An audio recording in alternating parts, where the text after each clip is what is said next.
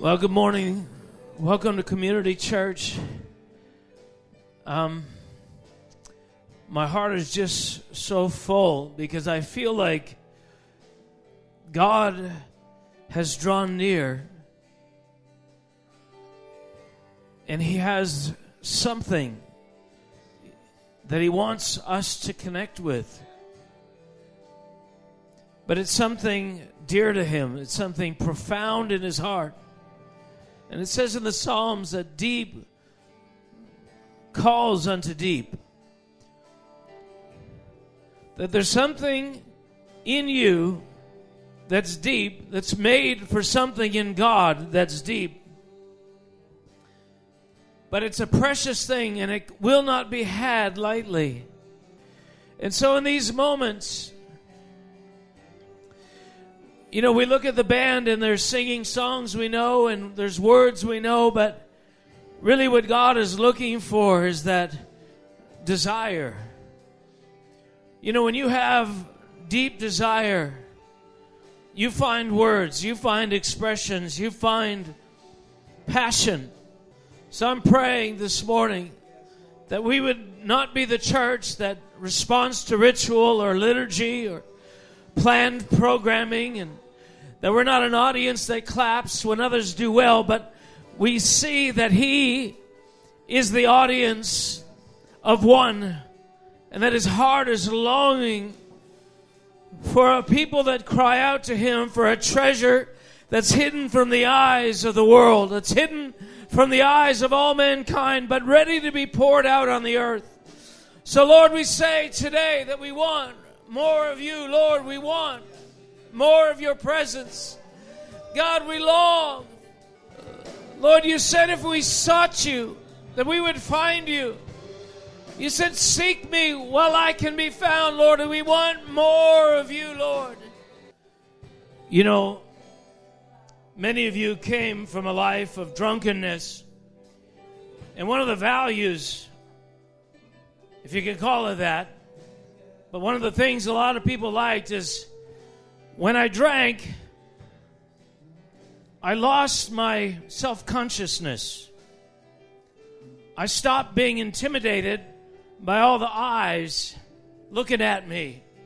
You know, I was able to dance. I was able to roll around on the floor, whatever. I didn't care anymore. I broke from the constraints of the fear of the opinions of men. Now, the Bible says, do not be drunk with wine, but be filled with the Spirit. Do you know what? The end is the same. The product is the same. Breaking free from the constraints of self-awareness, because self-awareness and the need to protect an image that you protect, that you hold to, that speaks well of you, that's what everything is about. You are locked into something. And when you get filled with the Spirit, you get released. And then you got some religious spirit in the background later in the week saying to you, well, yeah, but what was the practical outcome? Like, who got saved? Who got healed? What's the benefit? You don't understand what you're locked into then if you don't understand the benefit of that. You don't understand the chains that you're trying to get free from. If you couldn't dance, if you can't celebrate before the Lord, if you can't shout and lift your hands and get crazy without that compromising some image, you don't even know you're still in bondage. If that is such a costly thing to your ego, you don't know how bound you are. And what David understood is when I come to the Lord, there's only one that's going to be dignified in this equation, and it's going to be Him. There's only one person that's going to look staid and together, and it's Him. Only Him. And whether you like it or not, the ascension into His presence requires that we abandon something of our sophistication. And if we cannot then we have regard for something that He will not have regard for. And we will assign ourselves to a lower sphere, a distant outer court. Father, we want to glorify You. We want to glorify You. Now, I'm not saying that to get anybody to dance. I'm just saying that this is the trajectory of coming into His presence. Well, I don't want to worship God with all my heart because there's people looking. I don't want to be too undignified because there's cameras here. You might catch me. I'll just do it all in the secrecy of my heart. No, deep down, I'm deeply committed. Deep down, I am laying it all bare. Father, this is the landing place for Your glory. This, Your church, this, Your people, is the landing place for Your majesty in the earth. Lord, we pray that we could sanctify Your name. Let's just lean into that a little. I feel this prophetic spirit to say, don't be discouraged. Do not be discouraged. Do not be discouraged for the sounds of the enemy. Do not be discouraged for the visibility of darkness suddenly that seems to come. For my light has exposed the darkness. My light has begun to rise upon you. My light has begun to rise upon the people called by my name. For have I not said, behold, a light will shine upon you, and your glory will rise. Light shine. Father, we say, let light shine. This past week, a friend of mine posted a word, and he said, when Goliath came onto the scene and began to threaten Israel, when that Philistine spirit rose up to threaten the inheritance of God, before that moment you never heard of Goliath. But he was already well advanced in years. He had 4 grown sons or something like that. He said, but it was right after David was anointed that Goliath came onto the scene. And the word was this: it is the anointing of David that exposes Goliath and causes him to no longer be able to stay in the shadows. When it comes to organized crime, it's obvious, we know this, that the low-hanging fruit is the least powerful figures in organized crime. The visible merchants of darkness and death and lawlessness are the least powerful. The ones they want to get are the ones that are hidden, the ones that hide behind webs and bureaucracies and veils. And they do not want themselves to be known or seen. Father, we say, let your glory come down. This morning I was reading, I think it was in Psalm 34, and it stuck with me. It said, evil will slay the wicked. And as I've been meditating on it this morning, it, to me, represents the prophetic word of Isaiah that says to those who are aligned with darkness, your covenant with Sheol will be broken. And I feel like there is this jealousy in the heart of God, a jealousy and a longing for justice. A hatred for the fact that wickedness prospers in the land of the righteous.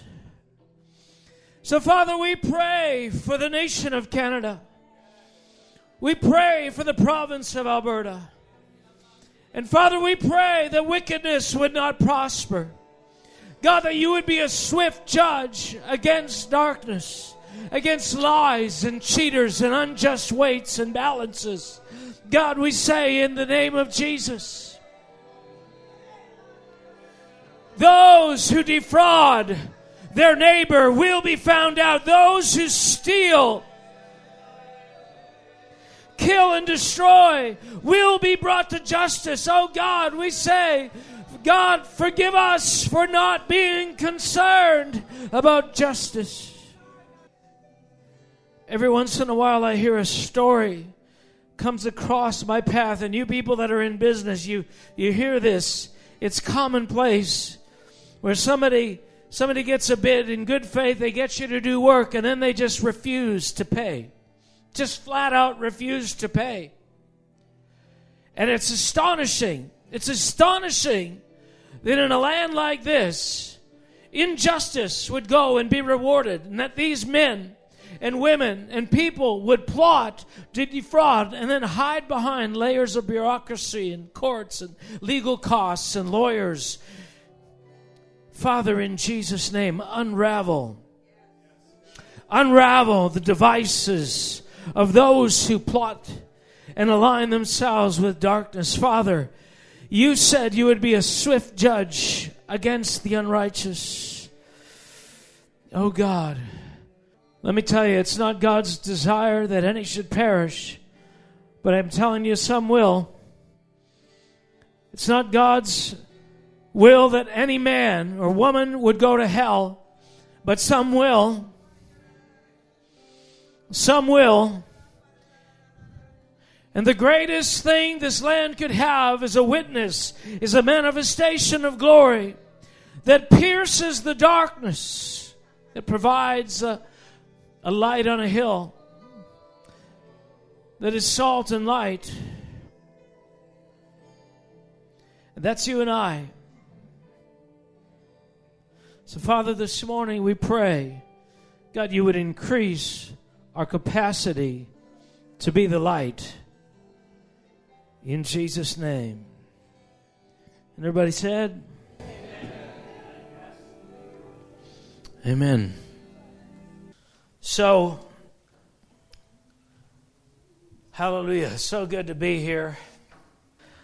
I've been doing a series on peacemakers, and I want to touch on that, but I'm not really sure how I want to touch on it because I've so many themes and so many lines. And I've already gone over this. I think I've preached 4 times already on blessed are the peacemakers. But we are the ones who can establish peace. Did you know that? The sons of God. It says in Matthew 5, and it just turned out this morning my reading was in Matthew 5. So I was thinking, Lord, should I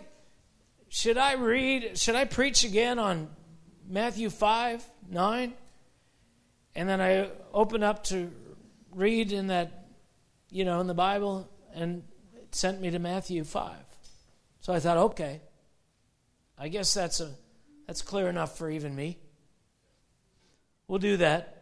So we're talking on this thing, but there's a journey, see, because the apostles, they knew what the people of God and the sons of God were called to, and it was always their aim to get them from point A to point B. That means we're going to get you saved, but now we want you to be an ambassador of the kingdom. Now we want you to be somebody who can actually minister the atmospheres and the substances that are in heaven.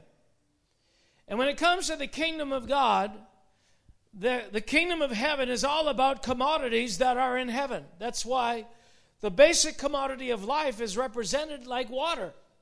Right? Ezekiel's dream. So it represents in Ezekiel's vision is of a river that flows out of the eastern gate of the temple.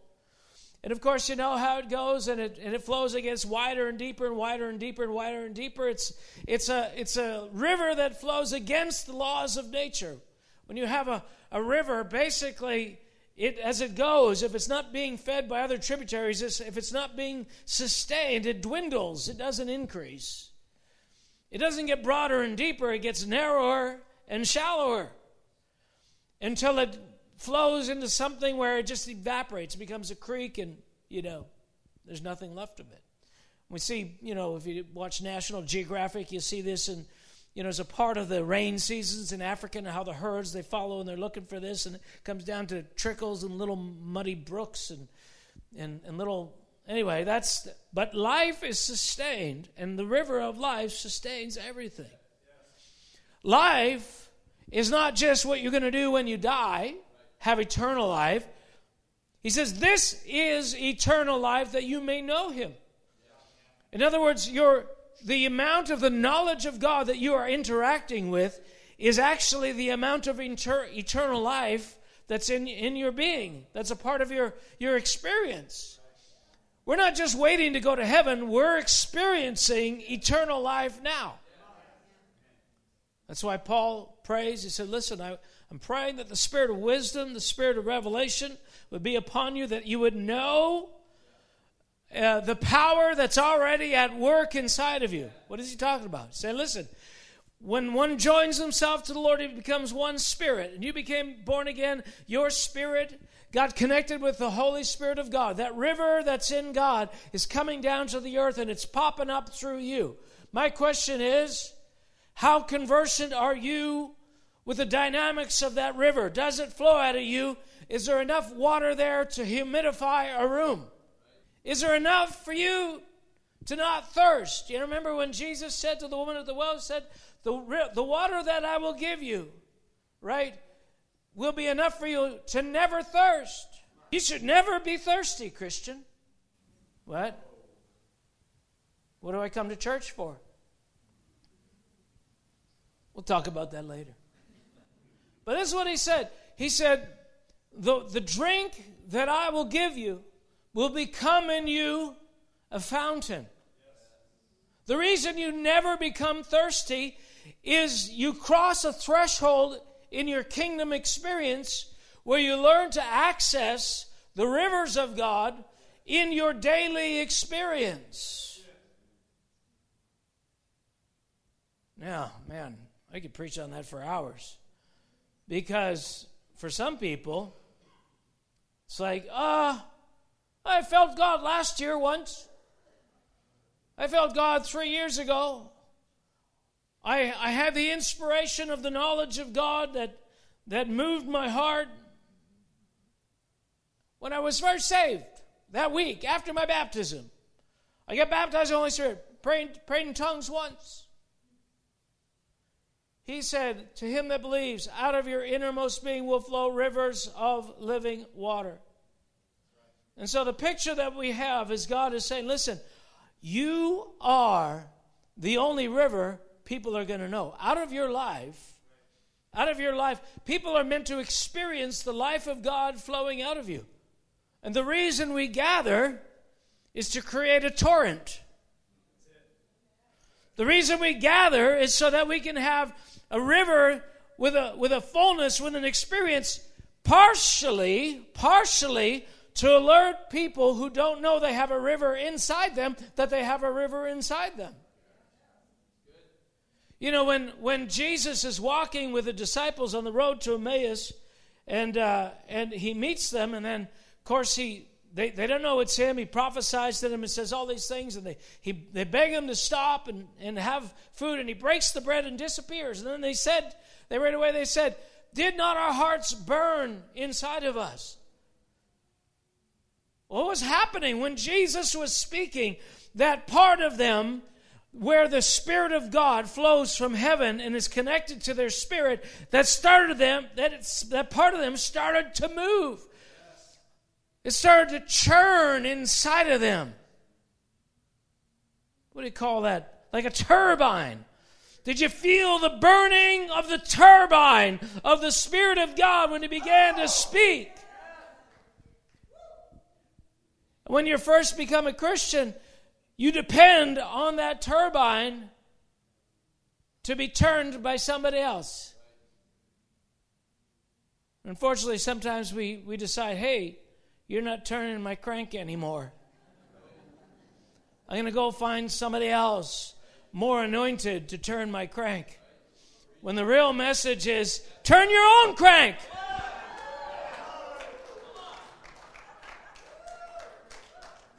You have a river. You have an anointing. That's what John said. He said, there's an anointing inside of you, and you don't need that anybody would serve the purpose of providing that river for you.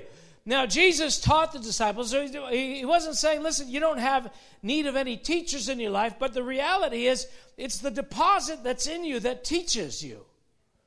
And when you hear the voice of an anointed person, they start that thing turning.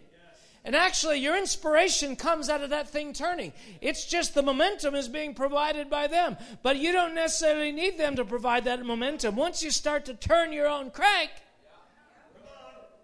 then you start being a supply. So God is saying, listen, you have the means inside of you to light up your world.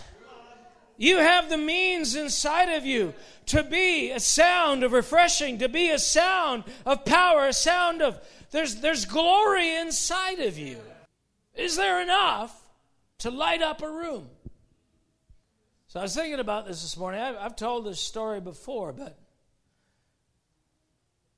I'll tell it again because I like it.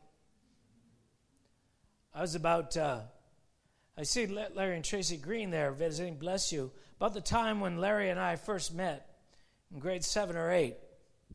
We're up in Cold Lake, Alberta. And me and a couple of guys, we formed a gang. We were the toughest gang in Mackenzie. Mackenzie is one of 4 little burbs as part of the military base up there in Cold Lake. Anyway, we didn't let it out that we had a gang because we weren't that tough.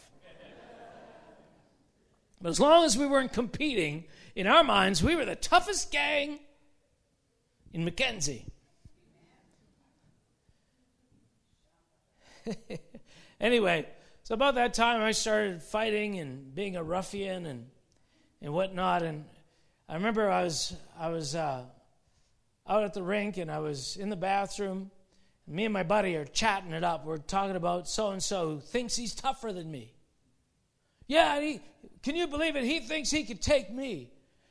And we're talking like, we actually have something. And then I happen to glance over, and there's this guy's about 4 years older than me. And he's standing there. He just glances over with this smirk on his face. The smirk said everything.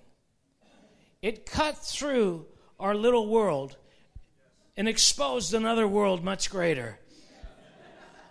It was like suddenly we saw who we were compared to a part of the real world, a sliver of the real world, but a guy a couple of years older who could, with his little finger, throw us on the ground or something. It's like all of a sudden, maybe we shouldn't be talking about tough around these guys. And so that perspective that he had, now he wasn't an anointed guy, he didn't say anything, he didn't teach anything, he didn't reprimand us, he just brought a perspective that somehow invisibly intruded on our little world, little conversation, and exposed us to a larger world. Immediately we felt small. It was a humiliating moment. But actually, those kinds of moments is what we're meant to enjoy and then provide for others. Moments where the light of God, see, there is something that God wants to do in His people, and He's eager to do it. He's saying, listen, there's more for you. There's more power. There is more anointing. There's more light. I have you in conversations all the week long. I have you in rooms where things that are being said that are lies. And the question is there enough light on you that people will begin to be embarrassed about what it is they're saying, because suddenly the emptiness of what they're saying becomes apparent even to them, though all you've done is stand in the same room and look in their general direction. That's talking about a clash of atmospheres, a clash of kingdoms. It might be just the elementary level, but it's a test. Can you create atmosphere that makes people accountable to a truth that you carry. Light is the manifestation of a truth that you carry. Atmospheres. So when we come in here today on a Sunday, we are pooling our ability to create an atmosphere in order to enjoy an atmosphere bigger. And God takes that atmosphere that's created by your worship and He begins to inhabit it. And He begins to use that atmosphere like a sword. He begins to release prophetic words and intercession. He begins to release life that is more than we can consume and more than is needed in this room. And it invisibly begins to spill out the building. I saw something the other day. Who was it that was speaking? We're talking about impartations. Anyway, I can't remember who it is, but he said, listen, when you come to a meeting, you can receive an impartation. You receive an impartation from the worship. You receive an impartation from other people who are walking in more life than you. You receive an impartation from the time of worship, but that impartation will last you 2 to 3 days max. And what that impartation is, and I'm telling you right now, there's a light in the room today that says, turn your life to me, says the Lord. And when it's an impartation, you have a 2 to 3 days max to begin to act on that. And the decision you make to act on that will determine the course of your life. But if you expect that impartation is what is going to keep you accountable, Thursday and Friday and Saturday, you'll be gone. If that's the only light that you live on. So simply make a decision today. I want to walk in the light. I want to be around the light more. I realized this when I wasn't even saved. I realized this when we were going to a Catholic home group when I was 11 years old. I would go in there and I would feel something. We would sing these songs and I would feel something. But by Monday, it was pretty much gone. The glow of that experience. I thought, well, if God is real, why isn't this more permanent? So I made other people responsible for my lack of light. There's something that God wants to give us. And so let me get back to my message. I have a message. So James, the whole book of James is about this exact thing. And essentially, James is putting his finger on the frustrations of the lives of Christians. Now, don't put up your hand or anything, but has anybody here ever been frustrated that things aren't moving along faster than you think they should? That things aren't happening the way they should? Well, James comes out very clearly and says, it's not your fault. Wrong. Thank you. I just wanted to see if anybody was listening. He said, no, it's entirely your fault. Peter said the same thing. He said, everything necessary for life and godliness has already been provided. Everything necessary for life and godliness has already been provided. So James is getting into the nitty-gritty. And he's not sharing anything that's different than John or Peter or others did. But he's breaking it down to really specific things. And we've been talking about some of those specific things. But I want to give you a synopsis of where he's going with this. Particularly because it ties into Matthew 5:9. But he says in verse 18 of chapter 3, now the fruit of righteousness is sown in peace by those who make peace. Now there's a lot of things, maybe in another few weeks somebody else will preach on this and do a teaching about it. But basically, he's saying, listen, the fruit of righteousness is something that we sow when we're making peace. Righteousness, the only reason righteousness is ever in a nation is because somebody sowed it. The reason you were born into a world with any kind of righteousness at all is because somebody before you sowed that righteousness, because they were sons of God. They were peacemakers. They were makers of peace. They knew how to make peace, and they sowed righteousness. So he's saying, listen, he's not quoting Matthew 5 here, but he's basically referring back to it. He's referring back to the destiny. Listen, you guys, you are called to make peace. But how can you make peace when you're busy making war? And that's his message. Basically the whole thing. How can you make peace when you're busy making war? Now, the first time I actually talked about any of this, well, I've talked about James before, but it touched me when we were in Uganda. We were at the refugee camp. I don't know if I told this story already. Maybe I did, but it's a good story. Anyway, we're at the refugee camp. There's 50,000 people there. It's not a camp. Like, I'm thinking, some tents and stuff. It's a city. Yeah, I mean, they're making things out of concrete and everything. There's roads, bad roads, but there's roads. 50,000 people. Is it more? 110,000. See that? They've added 60 since I was there. Well, a lot of people.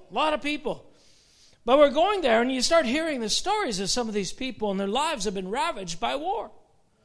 I mean, civil war in the Congo has destroyed. And as we hear the stories, we're so used to sort of people with nothing having a little bit less. You got nothing, and now you still got nothing. But you have nothing in a different place. I mean, that's our picture of refugees. They had a grass hut in this part of the country. Now they're over here, and they have no grass hut, or a smaller one. And they think, it's not so tragic. But we start hearing the stories. I mean, these are lawyers. These are business people. These are wealthy people. These are people with lives very much like yours and mine. Exactly like ours. Educated. Well-to-do, family lines. I mean, these are people whose lives, normal lives, like you and I, exactly like you and I, ravaged. This terrible thing. And I'm sitting there, and I got to speak to this group of people, and there's so many widows there because their kids have been murdered, their husbands have been killed, murdered, they've been raped. It's terrible stuff. What do you say to people like that? What do you say? How do you comfort people like that? So I'm thinking, God's truth is true no matter what. But I'm thinking, what do I say to people like this? You know what the Lord gives me to say to them? Tell them they're not victims. Tell them they're not victims. I said, what? How do you do that and still, live?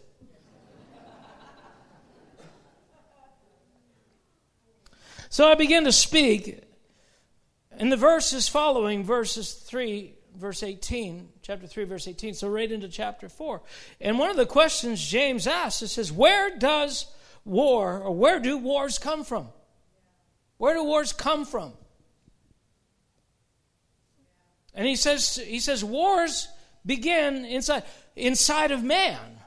He said wars begin with man's desire to have. And so he's saying division and wars, and now he's applying it to the whole experience. He said it comes from within man. Well, this is consistent with what Jesus said. He said, when the Pharisees were all upset about his disciples not going through all the protocols and the rituals as effectively, they had possible COVID infection, and they weren't wearing masks or washing their hands good enough. And the Pharisees were saying, hey, you're not wearing a mask. You're not washing your hands. And Jesus said, well, this is not what makes you unclean. Defilement comes out of the heart, for out of the heart comes jealousy and murder and hatred. So this is the whole message of James. He's saying, listen, war. Now, here's the scenario. We got people who've been displaced by actual physical violence. The houses have been bombed, etc., etc. Many of them had horrendous first-hand experiences. But the Lord gives me this prophetic picture. And I began preaching. I said, and I wasn't even going to go here. All of a sudden, I just saw it. I said, where do wars come from? And the Lord showed me a flood. Showed me a flood of water coming, raging down a mountain and wiping everything in its path. And I heard it very distinctly. He said, the same place that a flood comes from. Where does a war come from? A war comes from inside of you. A flood comes from one raindrop, then another, then another, then another, then another, then another, then another. And those raindrops start to saturate the ground to the point where the ground can't absorb them anymore. And they begin to collect and they begin to gather in a little pool. And that pool grows until it reaches its banks and it begins to, it's a tiny little thing 3 inches across, but all of a sudden it runs into the next pool and that one fills up. And that one runs into another. And next thing you know, you've got a tiny trickle running across the ground, a tiny trickle of water. And then you've got one trickle that meets another trickle. And you've got, all of a sudden now you got a little bit, tiny little 5-inch stream. And next thing you know, that merges with 3 or 4 others. And you've got a little creek. And a couple of creeks merge, and next thing you know, you've got a torrent of water. And James is saying, you are called to make peace, but you've been making war. All of James is saying, you have been speaking out of your frustration. You have been speaking out of your anger. You have been speaking out of envy. You have been speaking out of lust, he says. Desire. You desire to have. That's the root of this. So the message was to these folks, and with all due respect, I understand their pain. But when war materializes in the natural, it didn't start overnight. It started because we allowed ourselves to begin to curse, to begin to speak evil. We justified negative words. We tore people down. We criticized. We released words. And those words aren't just words. They are a substance that the dogs of war happen upon. When the dogs of war are being released, it's a saying, it's a slogan, it's a metaphor. But what if there were real substances that caused these things to happen? What if there were literal thresholds achieved that caused breaches in peace in the natural? Who does God fault for that? The only ones who could make peace. The only thing standing between us and war is us. We are the peacemakers. And so God is saying, listen, my government is a government of peace, and the end of peace and the end of my government, there's no end. It's going to keep growing, and it's going to keep growing, but it's going to grow because I'm going to have a people who know how to make peace. And he says, but here's where it starts. It doesn't start out there. It doesn't start with you marching down the street. It doesn't start with you, going to your neighbors and saying, turn down your music. It doesn't go, mean you writing letters. I mean, you can do all those things, but where war stops, where destruction comes to a nation that wants to come to a nation, is halted in its footsteps, is through the sound of the voice of peacemakers. Now, there's so many elements to this we can talk about, but this is a substance. Peace. I said in the very first message, peace is not a behavior. We're not trying to be peaceful. We are sowing the fruit of righteousness and peace in order to make peace. But it begins with a process. You still with me? I'm going to try and cut this really short. But look at, so in chapter 3 is really about him saying, listen, I can tell you're making war because you're speaking the wrong things. He says, out of your mouth are coming blessing and cursing. In other words, war and peace are coming out of the same mouth. And he said, listen, those are not one river. Those are two different rivers, but one mouth. He said, this does not have to be, and this ought not to be. But he's saying, listen, you guys, you're complaining against one another. If you go back to chapter 1, you see he starts by getting on them about the overflow of wickedness. He said, listen, there's an overflow of wickedness. Be slow to speak and slow to wrath. But you don't understand, James. I'm right.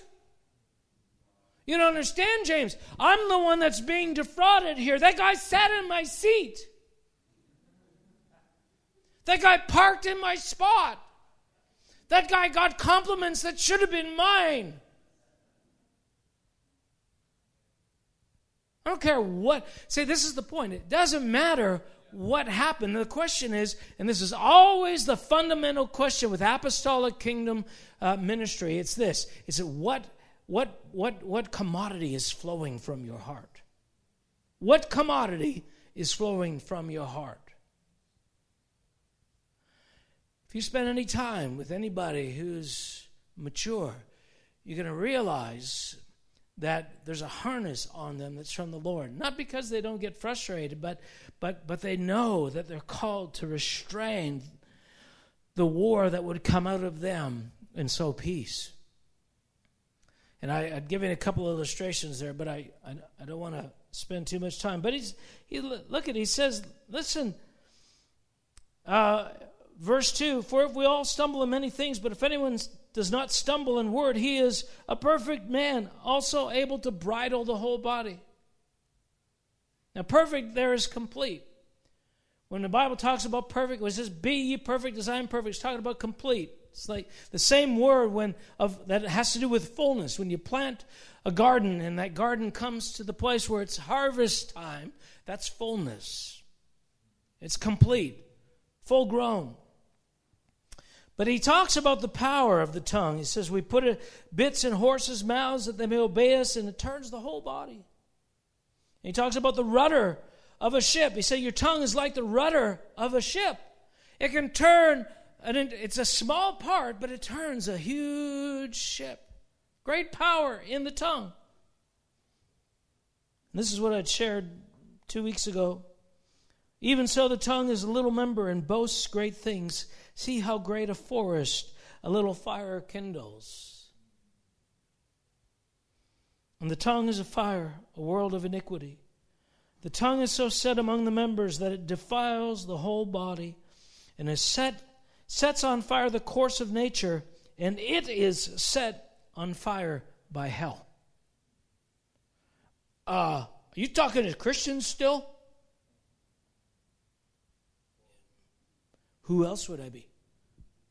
I mean, the world knows nothing of the life of God. The world knows nothing of being a conduit for the manifestation of the glory of God. Only the righteous do. So he's saying, listen, there's this duality in your life that's happening, and one moment this overflow of wickedness is flowing up. How many of you are tired of hearing this? I know I've talked about this before, but this is the journey. This is the whole journey.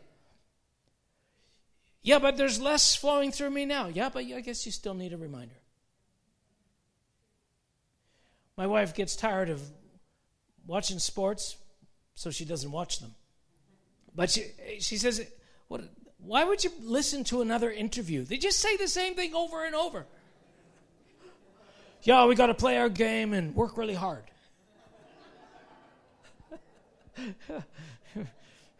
Why do they say that over and over? Because that's what their coach reminds them. It's very basic. Play our game, work really hard. Move faster. Well, with this kingdom journey, it's the same stuff. Less of Satan, more of God.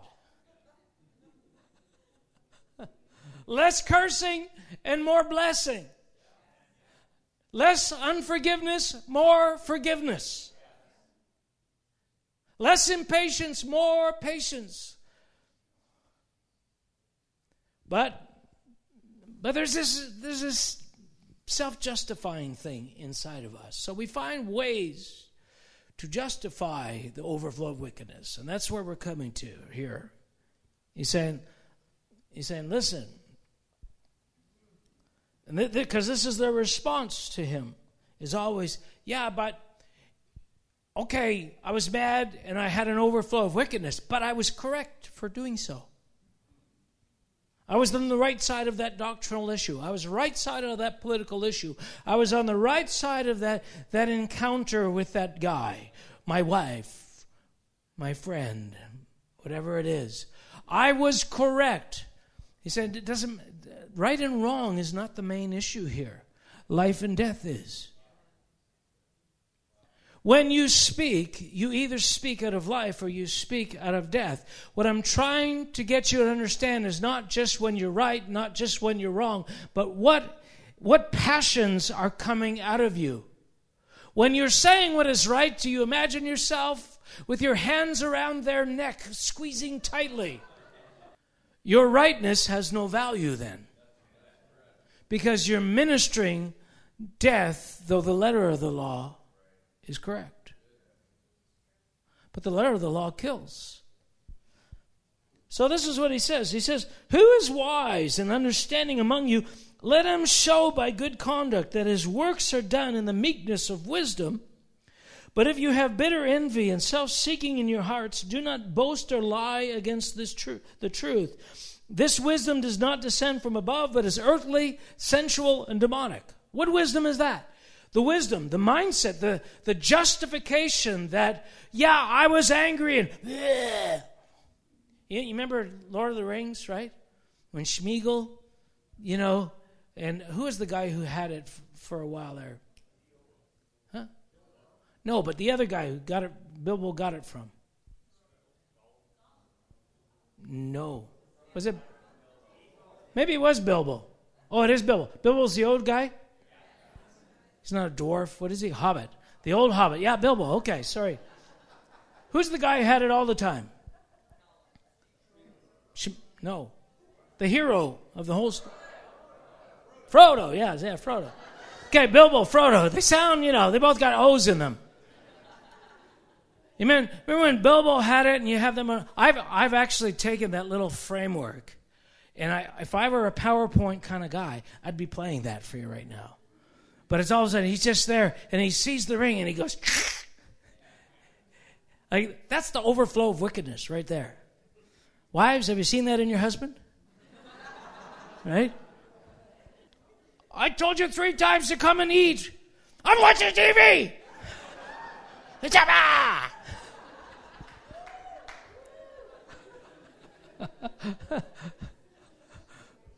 Right? That's the overflow of wickedness. It's that surging that does not come from heaven. How do you know it doesn't come from heaven? Because that it doesn't, its nature is not to bless. Its nature is not full of mercy and compassion and delicate gentleness. It has other stuff in it. And so James is saying, listen, there's stuff that comes from below and there's stuff that comes from above. Patience, love, understanding, mercy. These things are from above. But you keep coming with things from below and you say, because it was representing the right cause, therefore it was justified, therefore it was God. This is what he's talking about. He said there's 2 types of wisdom. One justifies the overflow of wickedness, and the other is the overflow of heaven.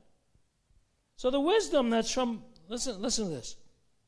The wisdom that's from above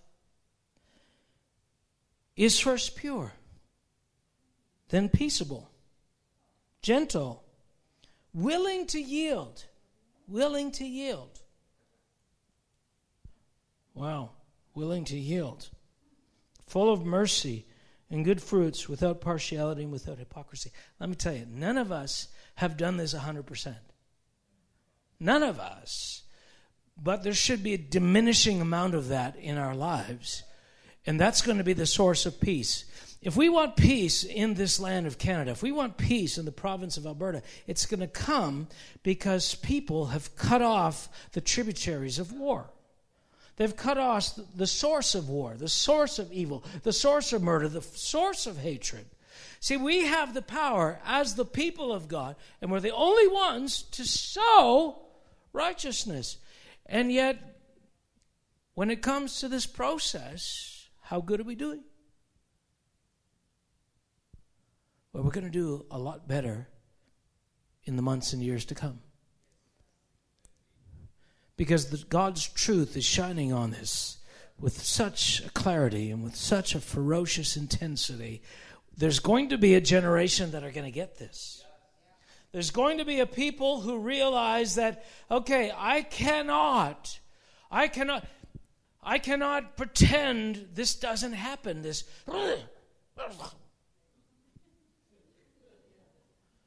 But you say, well, yeah, but in this case, because I was defending righteousness, it was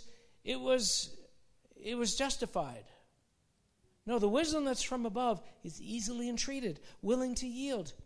It is not. When has God ever yielded to a plan that was not his? How about anointing Saul? Who was upset about that? Samuel was upset. The people wanted Saul for their king, and Samuel's like, they're departing from the Lord. And then, because Samuel's representing the Lord. He's invested in God's reputation here, right? And so God comes to Samuel and he says, anoint Saul for them, but this is wrong. He said, Samuel, they're not rejecting you. You get what happened there? Samuel pretended to be standing for the honor of God, but he was really personally offended because his ministry, his service to the nation was being overlooked. The source of that depression, anger, whatever else against the nation of Israel was because he himself had been overlooked. Such that God to say to them, they're rejecting me, not you. And me, because I'm God, I'm willing to yield. You know why? Because time is on my side. I will have my king on my holy hill. I got workarounds for everything. And I'm willing that the people, the nation of Israel, would walk through the process that they need to walk through, because if that's the king you want, if you are set on having that king, I'm going to give you that king. And at the end of the day, you're gonna beg me for my king. Right now, you're not ready for my king. You will be. Yeah, that ties into 8 more sermons. But the point is this, is that the flesh of man, the lusts of man, the desires of man are impatient. They're angry. They're self-glorifying. And anytime anybody touches them, you will respond like that. David understood this. So when Jonathan, he had this covenant with Jonathan, him and Jonathan, 1 Samuel 21, I think it is. They're out in the field, and he says, yeah, your dad doesn't like me. And he says, oh, what gives you that idea? I'm serious. I think he's trying to kill me. He says, well, what do we do? So you go back and tell him that when I'm missing, when he notices I'm missing, tell him you asked for permission for me to go back to Bethlehem to be with my family for a special family feast during this time. And his disposition, his response to that will tell you whether murder is in his heart or not. Just tell him, yeah, he's away this weekend. So, okay, so he goes the first day, And Saul is looking, he's pretending he's not paying attention to David's empty seat. And in his mind, it says that he's thinking, surely he's unclean, surely he's unclean. In other words, he couldn't, because of ceremonial reasons, be with everybody. The second day comes up, he's still not there. And inside, Saul is fuming. The overflow of wickedness is churning. He's like, and he says, so, where's the son of David, or the son of Jesse? He wasn't there yesterday, still not there today. Trying to pretend to be casual while just underneath there's volcanic murder seething through his pores. He said, well, he asked if he could go to his family. And I said, yeah. And he explodes with the overflow of wickedness. He takes a spear and he throws it at his own son. Tries to kill Jonathan. That scenario, see, David knew. Said something as innocuous as this, anything that delays his secret agenda, you will see the secret agenda by his response. I've realized this. I've realized this first in my own life. I've realized this, that when somebody says something that gets me and elicits that kind of response, it's not important who's right or wrong. In fact, there have been times when I had the right, in fact, even the mandate to speak to issues, but because I knew there was irritation in me, I began to stop even speaking because I thought I cannot, even though it's my right and my authority to speak, I can't justify this until I feel I'm free. That's the path. God is in the business of showing you what river is flowing through you at what time of your day.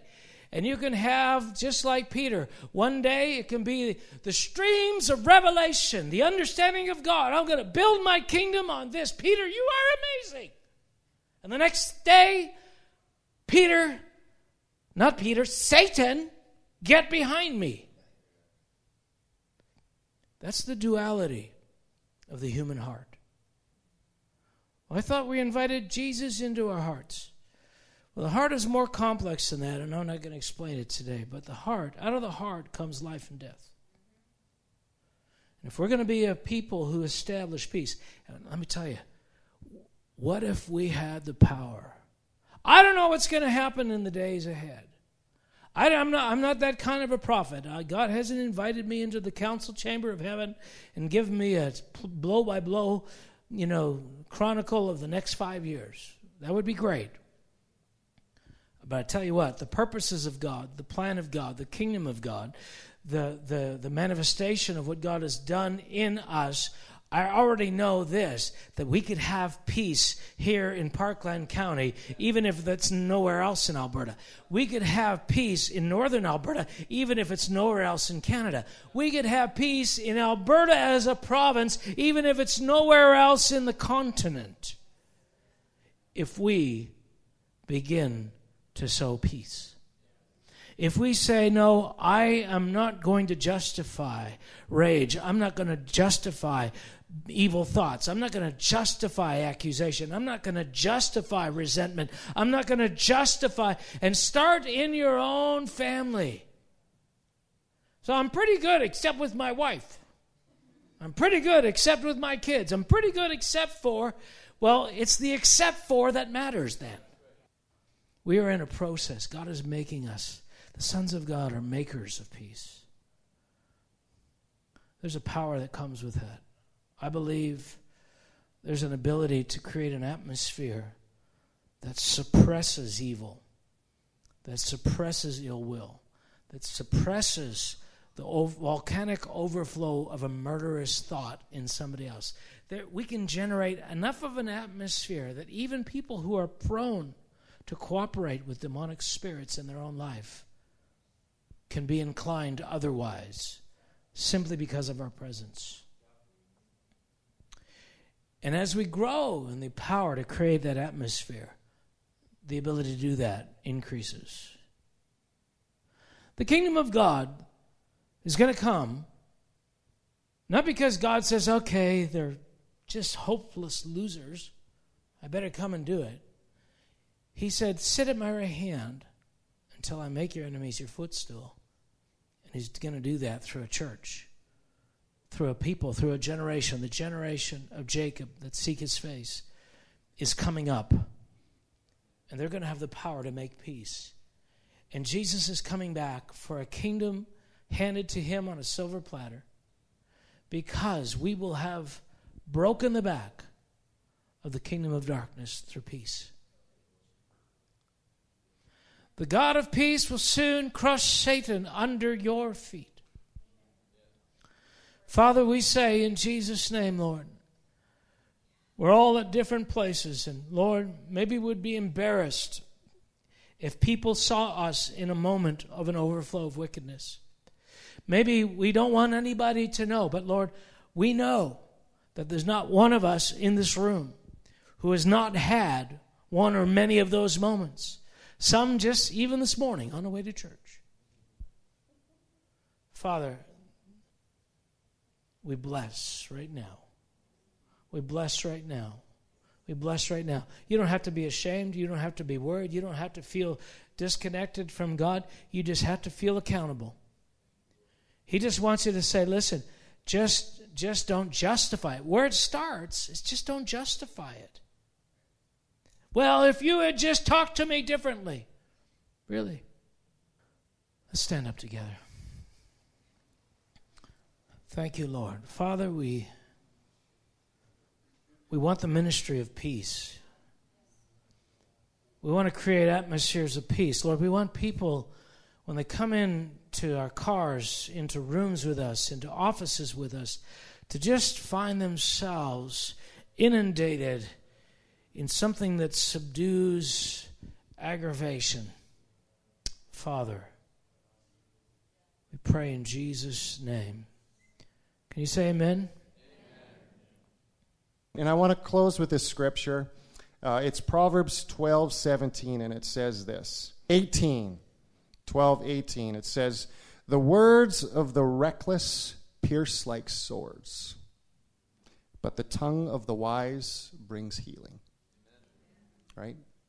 So, Father God, may you give us a wisdom that comes from above in dealing with each other, with our government, with our city, with our neighbors, with everyone around us, God, with our wives, with our kids.